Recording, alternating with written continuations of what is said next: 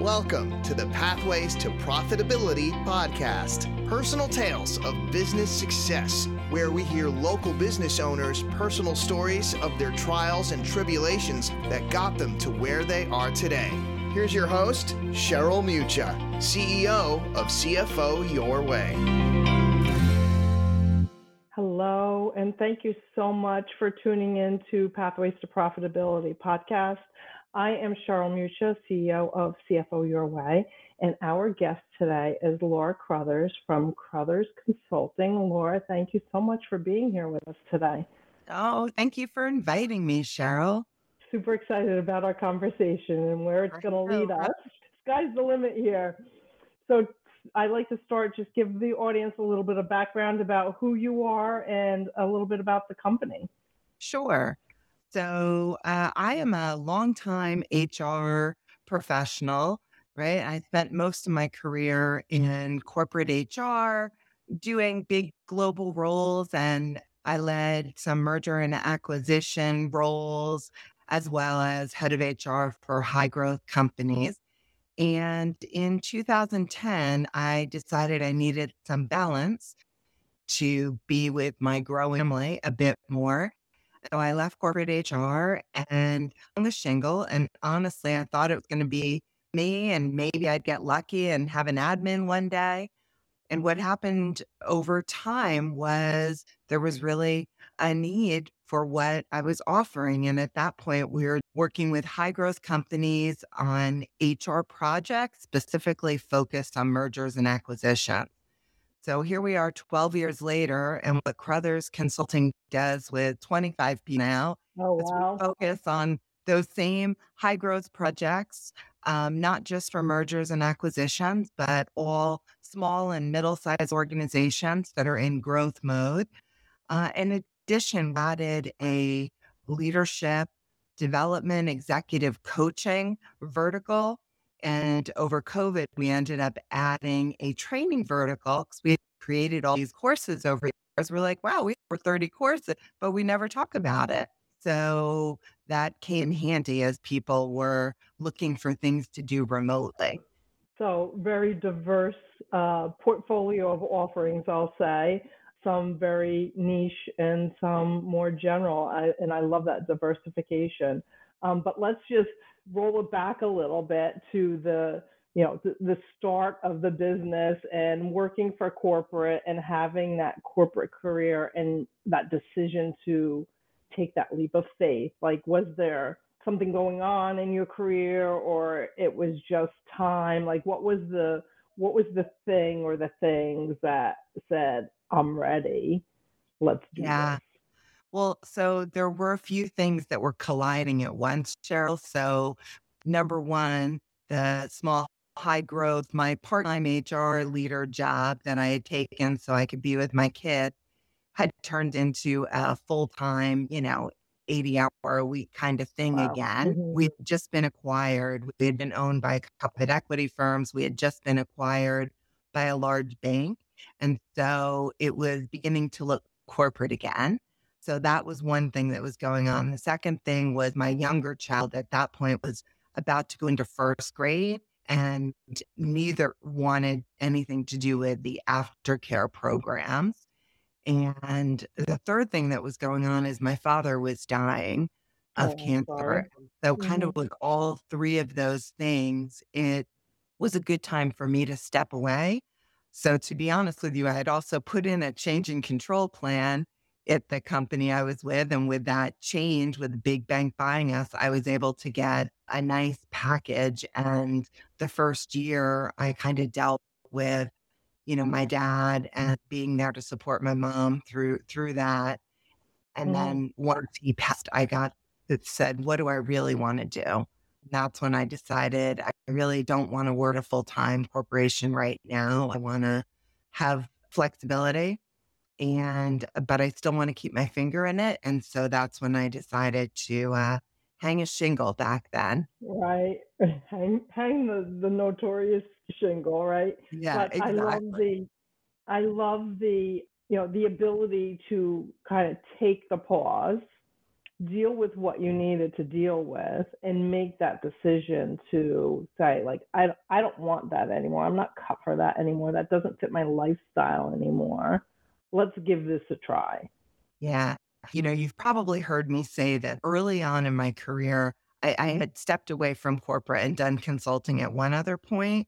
And someone had said to me, there are lots of balls that we all have in the air. Right. Some are made of glass and some are made of rubber. And the Yep. glass ones you can't get back again. And your career is one that's made of rubber. You can drop Yep. it and you can pick it up again if you're good at what you do. And so But your child being in first grade is one shot deal. right. And your dad dying, being able Yeah. to be with so I've always kept that in mind. This past year, actually, I had to remember the glass balls as well. And I ended up taking 12 weeks off this year to deal with some elderly family issues. Right. So I think for me, that's important, is to keep in mind which things are made of rubber and which things are made of glass. I love that. And yes, we've spoken about that prior, and thanks for the reminder, because it really does put it all in perspective and gives you that vision, that more Kind of that tangible. your grounded core Yeah. values, right? Your values Mhm. are family first. Right. So tell us a little bit about, like, pre-starting the business. Was there a mentor or someone that guided you through your career up to that point that really helped you to help prepare you to take this leap into entrepreneurship? The last firm I had been with was a high growth startup, Hmm. and the CEO there was amazing. I guess I would say I had HR mentors through my senior HR career Right. that taught me so many things out, not just HR, but mostly about leading, right? How to be a better leader. And then the experience with Jim probably let me see, we went from employees day one to 250 employees and $1 billion portfolio in 5 years. And Right. so seeing that it could be done and having him there in the beginning, he ended up passing away shortly after I started the company. I actually got a note from a dear friend that I used to work with that yesterday I came home and read it, and he said, "Wish Jim was still alive to see what you've done." Oh, wow. How nice. Yeah, but I didn't expect to have a company with 25 people, Cheryl. I really We thought never do when we start, right? I thought it was a work-life thing for me while my kids were in school, and my youngest is about to go to college next year. And I thought at this point I'd be going back and working for a big Right. global company and traveling around the world. I just didn't want that for this period of my life, but this kind of happened despite me, and it's been awesome. So no more corporate. I'm not going back. Once you leave, you never go back, right? You hear that, but you don't know it until you Right. experience it. Yeah, and you have to have that internal satisfaction and comfort that what you're doing is sustainable and you love doing it. I say this every time: we have to love what we do, and just work hard at it. Like, it never gets easier. It's just, I hope it gets easier. I'm going to say it never gets easier, because it's there's always something else that comes up. Like, it's always changing and growing into something different, That's and true. challenges along the way. Like, COVID hit. Like, what challenges in the business came with that? Like, Yeah. you're growing into something. Hopefully it's easier, but there's always that thing that comes up that we didn't plan for. You can't plan for. Who would have ever planned for COVID, right? Right. Right. Absolutely. I wanted to talk a little bit about your concentration on mergers, because I think that's so specialized but so needed. Because, like you said, you start with a company of 5 and all of a sudden you're a company of 200 overnight. There's special skills that need to be learned and dealt with in those times, and how do managing those people. And I know a lot of mergers with big corporate, after it happens, there's usually layoffs afterwards, because we have two Janes, two Joes in the same position. So Tell us a little bit about like that niche, because I see, especially in this environment, so much going on as far as mergers and acquisitions from small organizations to large. Yeah. Well, so I think, we work with companies on both the buy and the sell side. And the earlier people can get in, just you as a finance professional, the earlier we can get in and get involved before the deal is done, not just for the integration, to Right. take a look. So we look at culture because that's super important. So many deals fall apart because the cultures aren't compatible, So we look at culture, we look at leadership, we look at HR practices and how aligned or not aligned they are. We look at org structure. So as you talked about, sometimes one of the benefits of doing the deal is you can consolidate the corporate functions. Other times, you might be bringing on a business that you want to leave standalone and you're Hmm. buying it for its ability to do something different. And you have more of a decentralized model versus a centralized model. So coming up with what is that org design? Another thing we like to do is have assessed all the leaders on the acquirers team ahead of time, understand where our gaps in leadership are, and look for the company we're acquiring to see if we can fill those gaps Right. strategically through the acquisition. So there's so many pieces.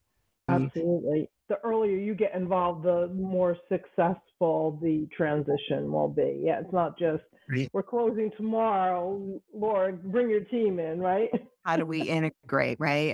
And sometimes that's where people need help is the integration, or they've tried to integrate for 6 months and they're like, oh my God, this isn't working. Yeah. Right. So sometimes that's it. But the earlier you can get involved, because when I was at S&P, it was me, the CFO, and a deal modeler that would be the due diligence. And honestly, I killed deals. So I'm like, looks is just too different.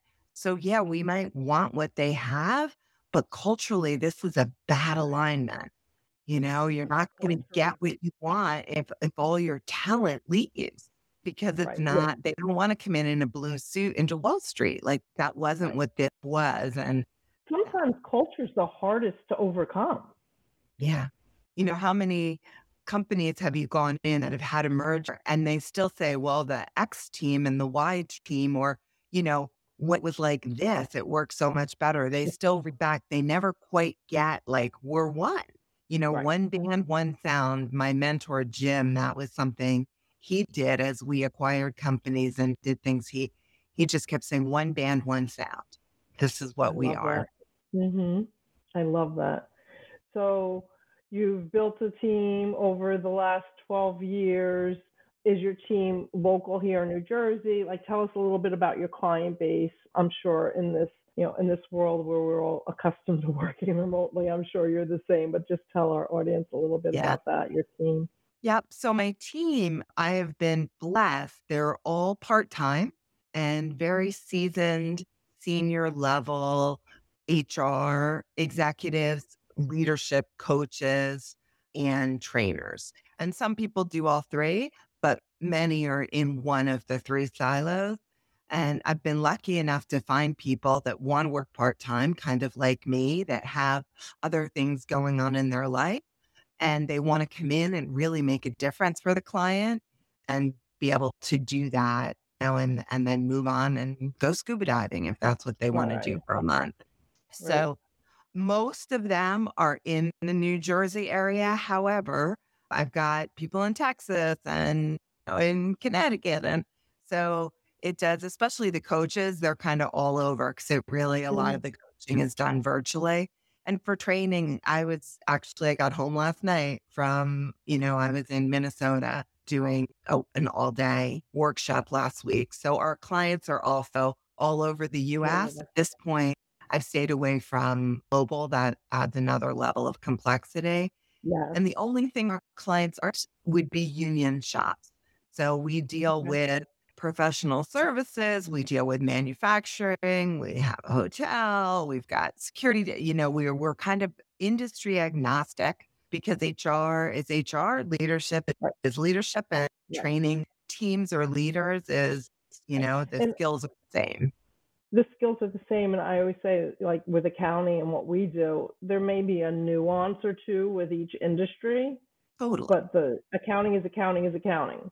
Right. Right. So when we're designing, a compensation plan, right, an incentive plan or commission plan, obviously what we would design for a restaurant would be very Yeah. different than what we would Right. design for a financial service firm or accounting firm. Right.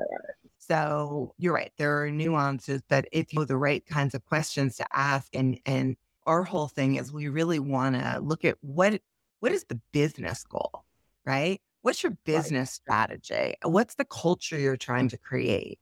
And taking the strategy and the culture, anything you do with HR or leadership or training, quite frankly, should be in support of and reflect those things.